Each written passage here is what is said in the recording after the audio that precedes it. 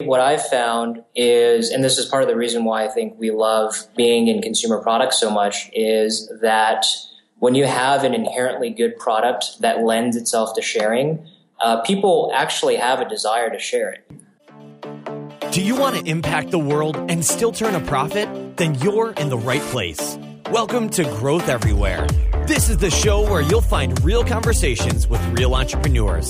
They'll share everything from their biggest struggle to the exact strategies they use on a daily basis. So if you're ready for a value-packed interview, listen on. Here's your host, Eric Siu. Before we jump into today's interview, if you guys could leave a review and a rating and also subscribe as well, that would be a huge help to the podcast. So if you actually enjoy the content and you'd like to hear more of it, please support us by leaving us a review and subscribe to the podcast as well. Thanks so much. All right, everybody. Today, I have a very special podcast for you all. I'm actually interviewing 3 people that went to my high school. And we actually two of them I used to hang out a lot with in high school. So I'll just go ahead and introduce them. So we have Andrew, Jonathan, and Mike, who are the co-founders of Drip Club, which is a trusted online e-liquid / vape shop. And they offer the highest quality e-liquids for electronic cigarette and vaporizer devices at the lowest prices. And my understanding is that they're going into other areas as well, which I'll let them kind of talk to or speak to. So how are you guys doing today? Thanks for having us. Yeah, thanks for being here. So Andrew, why don't you start off with telling us a little bit about, or I guess you guys can each introduce yourself, and Andrew, you can talk about what the company is all about. Okay, cool. Yeah, this is Andrew. I'm the VP of Sales. This is Mike. Andrew and Jonathan, I guess, are the 2 original co-founders, and I kind of tagged along and I bullied them into allowing me to be the 3rd co-founder. And my job is everything and anything. Official title is CEO, and then Jonathan. Hey, I'm Jonathan. I'm VP of Products. Mike joined in so early on. He's definitely a co-founder as well. So definitely. For the record, he's definitely a co-founder. Cool. So just a little bit of background on, how we started and where we are today. Basically we started as a online subscription service. So it's kind of like Birchbox, where, we would send customers samples of e-liquid every month that they can try based on a specific flavor profile that they would fill out on our website. And so it was a highly curated and customized experience. We made our name in that space in the industry and evolved very quickly, to become a distributor of the products to actual vape shops in the industry. So we went from B2C to B2B essentially. And, we moved, upstream, up the value chain a little bit to start branding our own products. So now today we consider ourselves almost like a consumer products company, with our own portfolio, of brands that we exclusively distribute. Like Red Bull. I would say that's probably a good parallel of maybe a company that we aspire to, that we really kind of appreciate and respect a lot of the stuff they do surrounding brand building. Got it. And what prompted the change? I mean, it sounded like you guys made some pretty significant changes right away, and you guys are going towards the Red Bull kind of model. What prompted all of this? I think one of the, we were really out there scouring the industry to look for the most premium flavors just to cater to the demand. There was a lot of noise out there and we wanted to cut through it. There's too many flavors to offer. And we quickly realized not only were a lot of the flavors themselves and the experience was subpar, but the entire experience for the consumer on a branding level as well just wasn't up to our standards. So we dug a little bit deeper, made some really key partnerships with a lot of great people in this industry who manufacture as well as distribute the product. So we decided to take a stab at it on our own with our own creative juices and decided to create our own first brand. And I think that's what really started to, or really opened our eyes to selling directly to shops, not only online. Got it. So if I have a vape shop and I'm looking to sell different flavors, now is the idea for Drip Club to kind of be the go-to shop whenever I want to kind of, add inventory or just kind of buy stuff from my shop?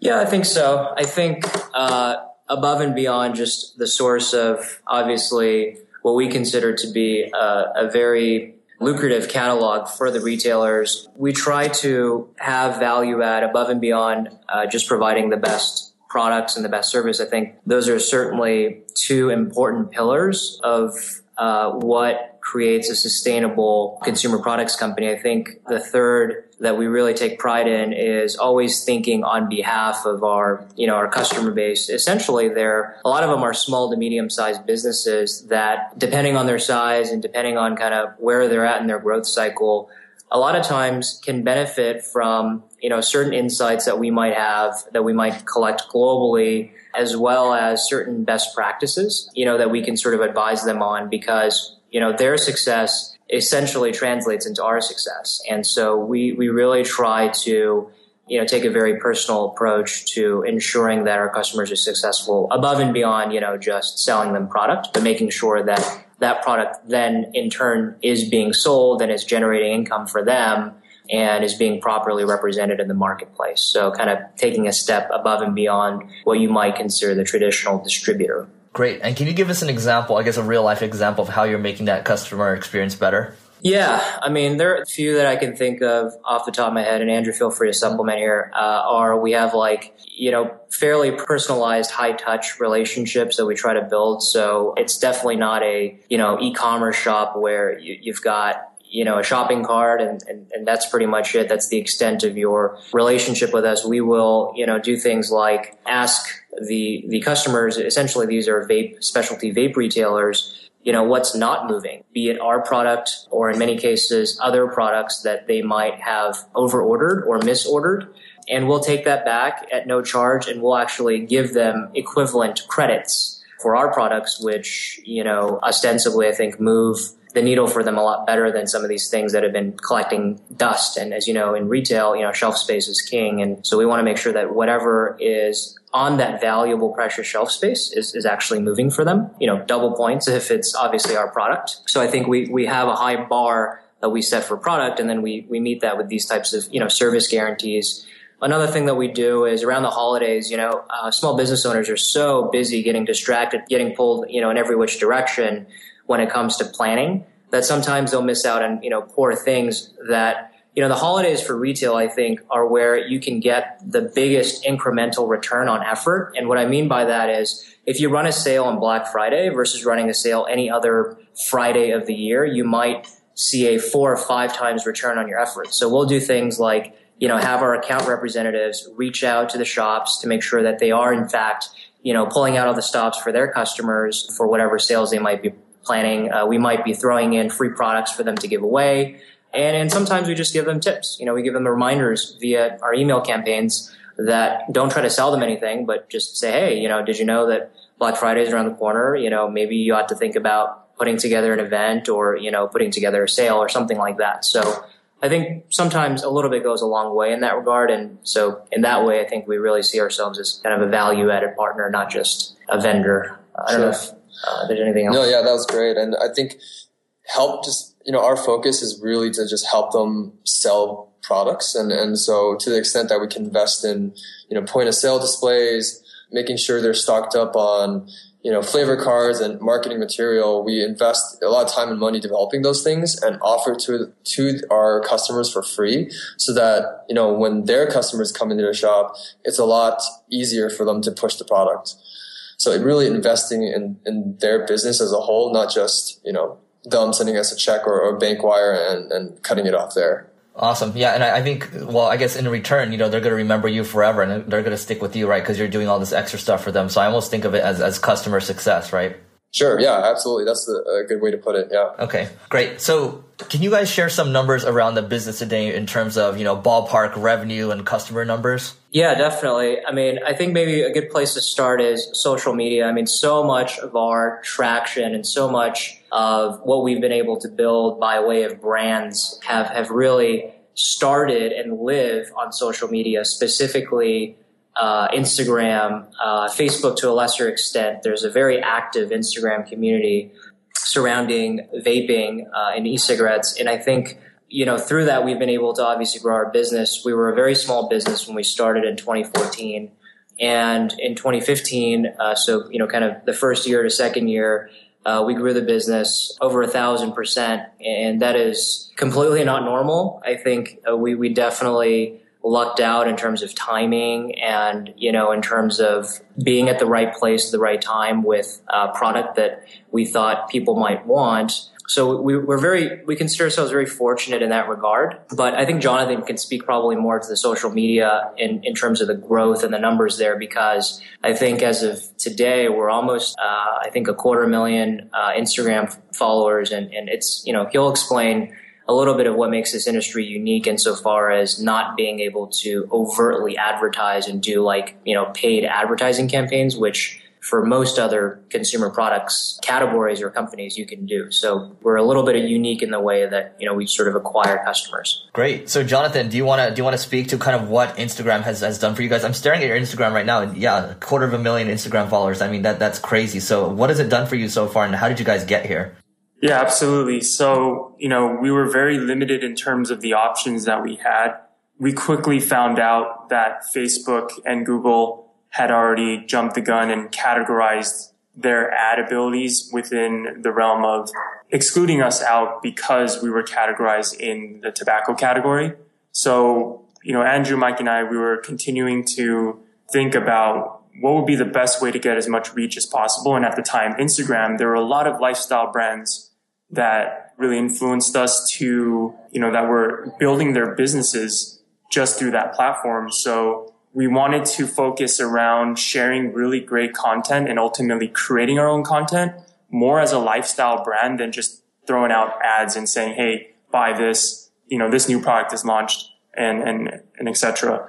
But, starting out, we really focused on, sourcing great products that we essentially invested in with our own dollars to give away. And we wanted to build a following through the giveaways and also pepper in great content that we wanted to share. So a lot of our audience started out following us because they liked the cool things that we presented to them and shared, as well as gave away really cool product. And then we would transfer or do our best to transfer those followers onto Facebook, as well as obtaining an email list just to further build our other channels to provide new content. Got it. Okay. Fantastic. And so how much, approximately, just ballparking here, to get to this 242K followers right here, how much stuff do you think you gave away in terms of dollar amount? Oh, the first time, I remember the first time Andrew and I, we went to this shop and we saw this really highly priced product that, most people wanted but wouldn't drop the money for. And, at the time, $300 was a lot to us, but that was kind of our first effort. Yeah, you know what's interesting? I think that we actually, as our channel grew, we spent less and less money, because here's the cool part about Instagram, right, where you basically, what we did was we asked for free products in exchange for exposing their channel on our Instagram as well. And so it was kind of a collaboration where we would identify maybe some other brands in the industry who had their own IG channels or other influencers, and we would do joint giveaways where we'd expose each other's channels and kind of build off of each other's communities. And because that was so valuable, people were willing to give us free juice, free mods and things like that. And so honestly, it didn't really cost that much dollars. It really was just time on our end to coordinate those giveaways. Right. Yeah, I would say, if you had to put a ballpark number on it in terms of retail value, it's probably now in the 5 or 6 figures easily in terms of retail value of products we've given away. And I think that obviously helps on the community building front, because at the end of the day, this is a very engaged community online, and we like to try to be, in the middle of as many of those conversations as possible. Got it. Awesome. Now, so I'm looking at, you talked about using, your Instagram and other people's kind of Instagrams too. Are you guys doing anything else on the influencer marketing front? Because that's a topic that's kind of growing in terms of trends. Well, in terms of new products. Yeah, I think Jonathan can speak more to kind of the influencer placements or the influencer kind of shout outs or features. Those actually, interestingly are very organic. I think what, at least for me, what I've found is, and this is part of the reason why I think we love being in consumer products so much, is that when you have an inherently good product that lends itself to sharing, people actually have a desire to share it, and I think there's probably, some psychology at work there where, there might be sort of social influence points that, someone might sort of think subconsciously they're racking up as they're sharing something of value to other people. So I think a lot of the influencer placements have been very organic by way of just creating really cool products. And I think Jonathan, definitely has to take a ton of the credit for that. He's our VP of product, and he's like the guy for all of our products. And, he's sitting here shaking his head right now, but it's a team effort for sure. I think one interesting thing that we have done is more on the deliberate end of, doing product licensing is we teamed up about a year ago, I would say, when we first had the conversation with a DJ or an EDM producer by the name of Brills. He's signed to Diplo's Mad Decent label, and he happened to be a friend of I think, Jonathan Andrews. You guys is... it was Tiffany. Right, it was Tiffany. Yeah, Eric knows her too. Small world. Very small world. Yeah. Hi, Tiff. Yeah, and it was like, I think, serendipitous that we happened to find out that he was a huge, vape fanatic. And I think he quit cigarettes because he started vaping, right? Absolutely, yeah. Yeah, so it was kind of the perfect storm of an influencer that actually really enjoyed the product and actually wanted to have a hand in developing product that catered to his taste and that he could market to his audience. And so many months later, we actually ended up launching a product that was licensed that had his brand called Twonk on it. So it's called Twonk Juice. And that ended up being also very successful because we thought, we were able to really use the social influence, the sort of joint goodwill that was created between the Drip Club and Twonk brand sort of colliding to promote this new product. So that was exciting. Yeah, and I think our collaboration with Brills is just one example of, when you're creating a desirable product, naturally, we always look out for, building relationships with good people within the industry, which could potentially lead to something greater. And I think, we're always very active of seeking out those types of people so that we can continue to, build our brand reputation in association with others who are doing things the right way. So from an influencer level, we've always been active to really build relationships, see what other people are doing in this industry and potentially collaborate because, as we grow through these collaborations, it's a win-win situation. So, one step at a time, it definitely snowballs to something greater, especially when you're working on product together. Great. And Jonathan, how do you go about finding these influencers? What's one tactic you use that's super effective? Oh, that's a great question. Every step of the way, we started out as a subscription company building our Instagram, contacting and scraping through your newsfeed, following the right accounts, just observing, the type of content that they're pushing out and the type of influence that they're creating. Either sometimes I would meet them face to face at a trade show or an event, or just directly messaging them and proposing an idea to them. And sometimes it may not necessarily sprout right off the bat, but over time, as you're building your own reputation, other influencers may see you, may talk within the industry. And I think one thing I would add to that is, we started pretty early on in this industry, and so we essentially grew with a lot of people. A lot of people may not necessarily have the biggest following when we first contacted them, but over time they've grown significantly. So it's more of, if you find good people to interact with and kind of work together in whatever industry you're in, you never know how big their influence can get, right? And so it's about investing in people early on, and that way when they get really big, it's kind of a lot easier to access them than when their following is huge, because they probably have 1,000 people trying to reach out to them now, right. So. Yeah. I think that actually makes a lot of sense, because a lot of people, they often try to think about reaching to the biggest influencers, and what you're saying right now is, nobody is too small, and then, eventually those can become something bigger. And I think the bigger picture item here is that, a lot of people that listen to this podcast think about, okay, what can I do with Facebook ads? What can I do with Google AdWords? And what can we do to kind of, continue to scale after we raise like a big round of money? But that's just not how it works for you guys. And then, people trying to sell guns and things like that doesn't work for them either. So, you guys have found, influencer marketing to really work for you. And I encourage the audience to kind of dig deeper and see how to make that work, because you talk about YouTube influencers, Instagram influencers, and probably Snapchat influencers is just going to get bigger and bigger. So great job on that. So I want to switch gears a little bit. Got a few more questions here. This is more for you, Jonathan and Andrew, especially starting this thing out. When you have two best friends starting a company, I mean, what are some big struggles you faced, growing this thing?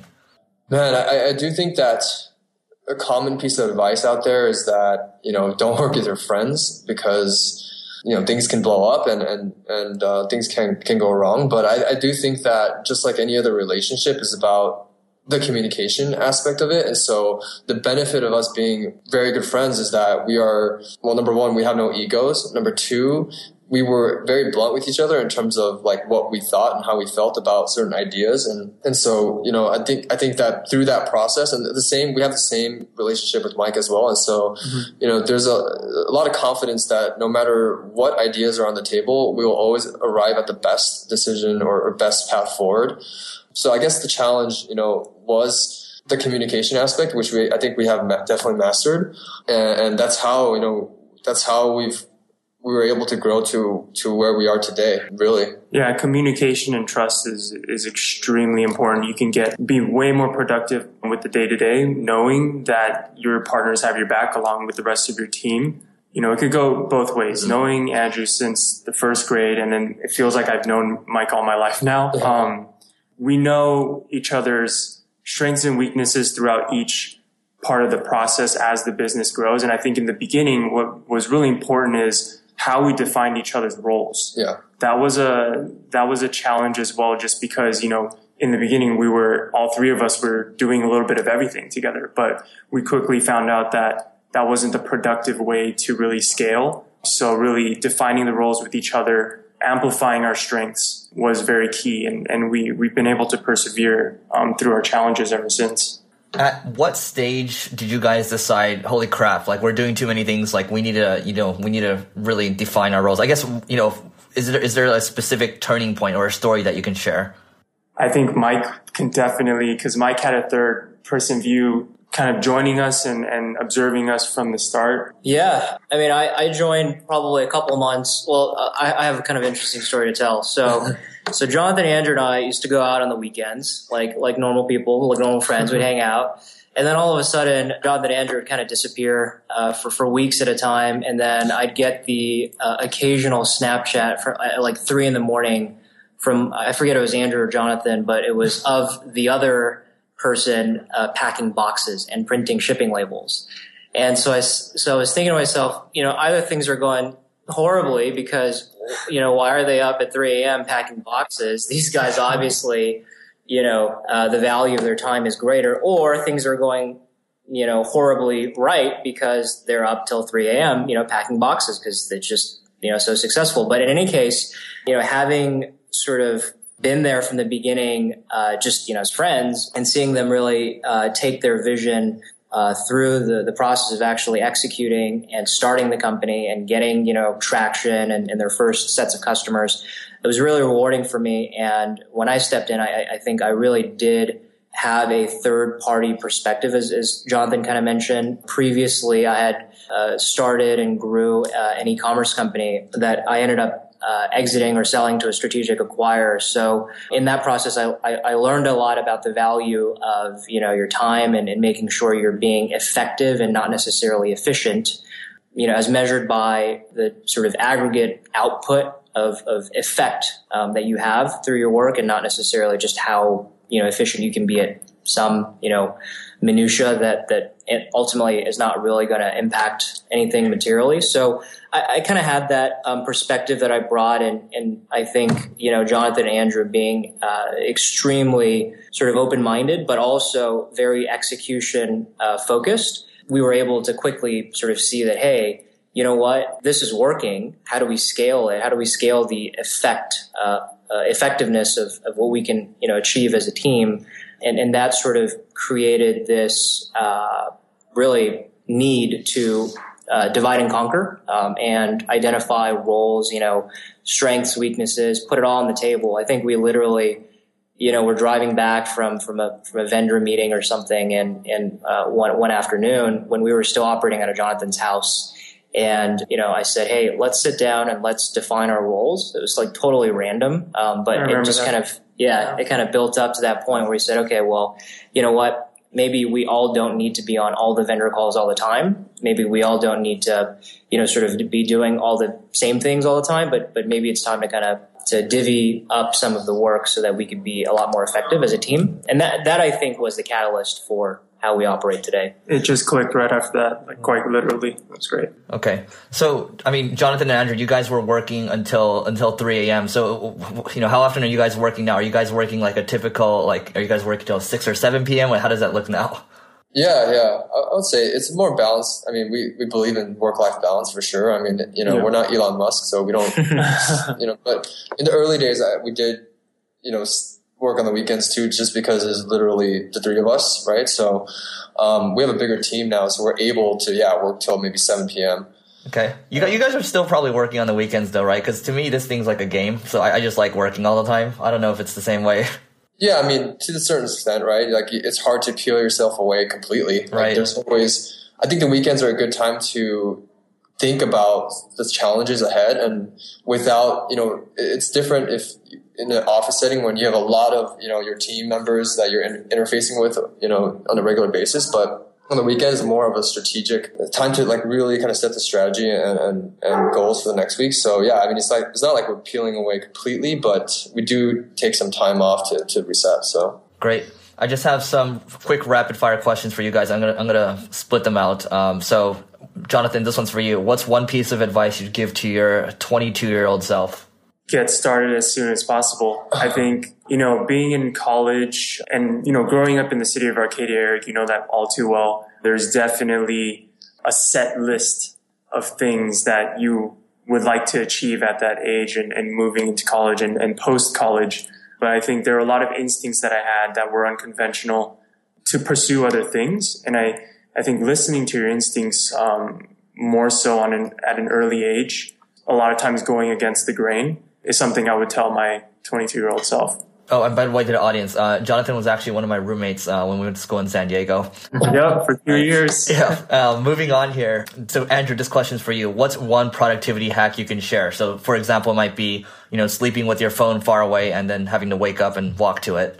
Well, I think the past 2 years, I've taken up some mindfulness. So that's, it's another way of saying meditation. And I thought that incorporating a little bit of that into each day, admittedly, I don't do it every day, but I think that the days I do it, there's a long lasting effect in terms of being able to stay even keeled, because I think in doing what we're doing, it's very easy to get overwhelmed and have ADD almost, because there's so many different things pulling you in so many different directions. But I think doing meditation can really help you focus and not be so, overwhelmed by all the different things calling to you, so. Great. And which app do you use for that? Do you use like Headspace or Calm? Headspace, actually. Great. And Mike, the final question is for you. What's one must-read book you'd recommend to everyone? Yeah, the one that I always go back to, I've reread it probably 3 times, is Good to Great by Jim Collins. I think I like the fact that it's almost an academic study of what, empirically makes companies great as opposed to being just good. And I think there are a lot of actionable things in there that can add value no matter how big or small a business you run. I love it. Well, guys, this has been really great. I think this adds a lot of insight because everyone thinks, it's all about just, driving paid traffic. But, when life makes it hard for you, you guys have to figure out another way. And I think you guys have proven it. But Jonathan, I guess this question's for you. What's the best way to find you guys online? www.thedripclub.com. It would be the best way. Yeah, that's our online e-commerce website. And, if you want to see the products that we have, go on there. You can see, all the different e-liquids that we sell. All right. Awesome. Thanks so much, guys. Thanks, Eric. Thanks, Eric. Thanks for listening to this episode of Growth Everywhere. If you loved what you heard, be sure to head back to growtheverywhere.com for today's show notes and a ton of additional resources. But before you go, hit the subscribe button to avoid missing out on next week's value-packed interview. Enjoy the rest of your week, and remember to take action and continue growing.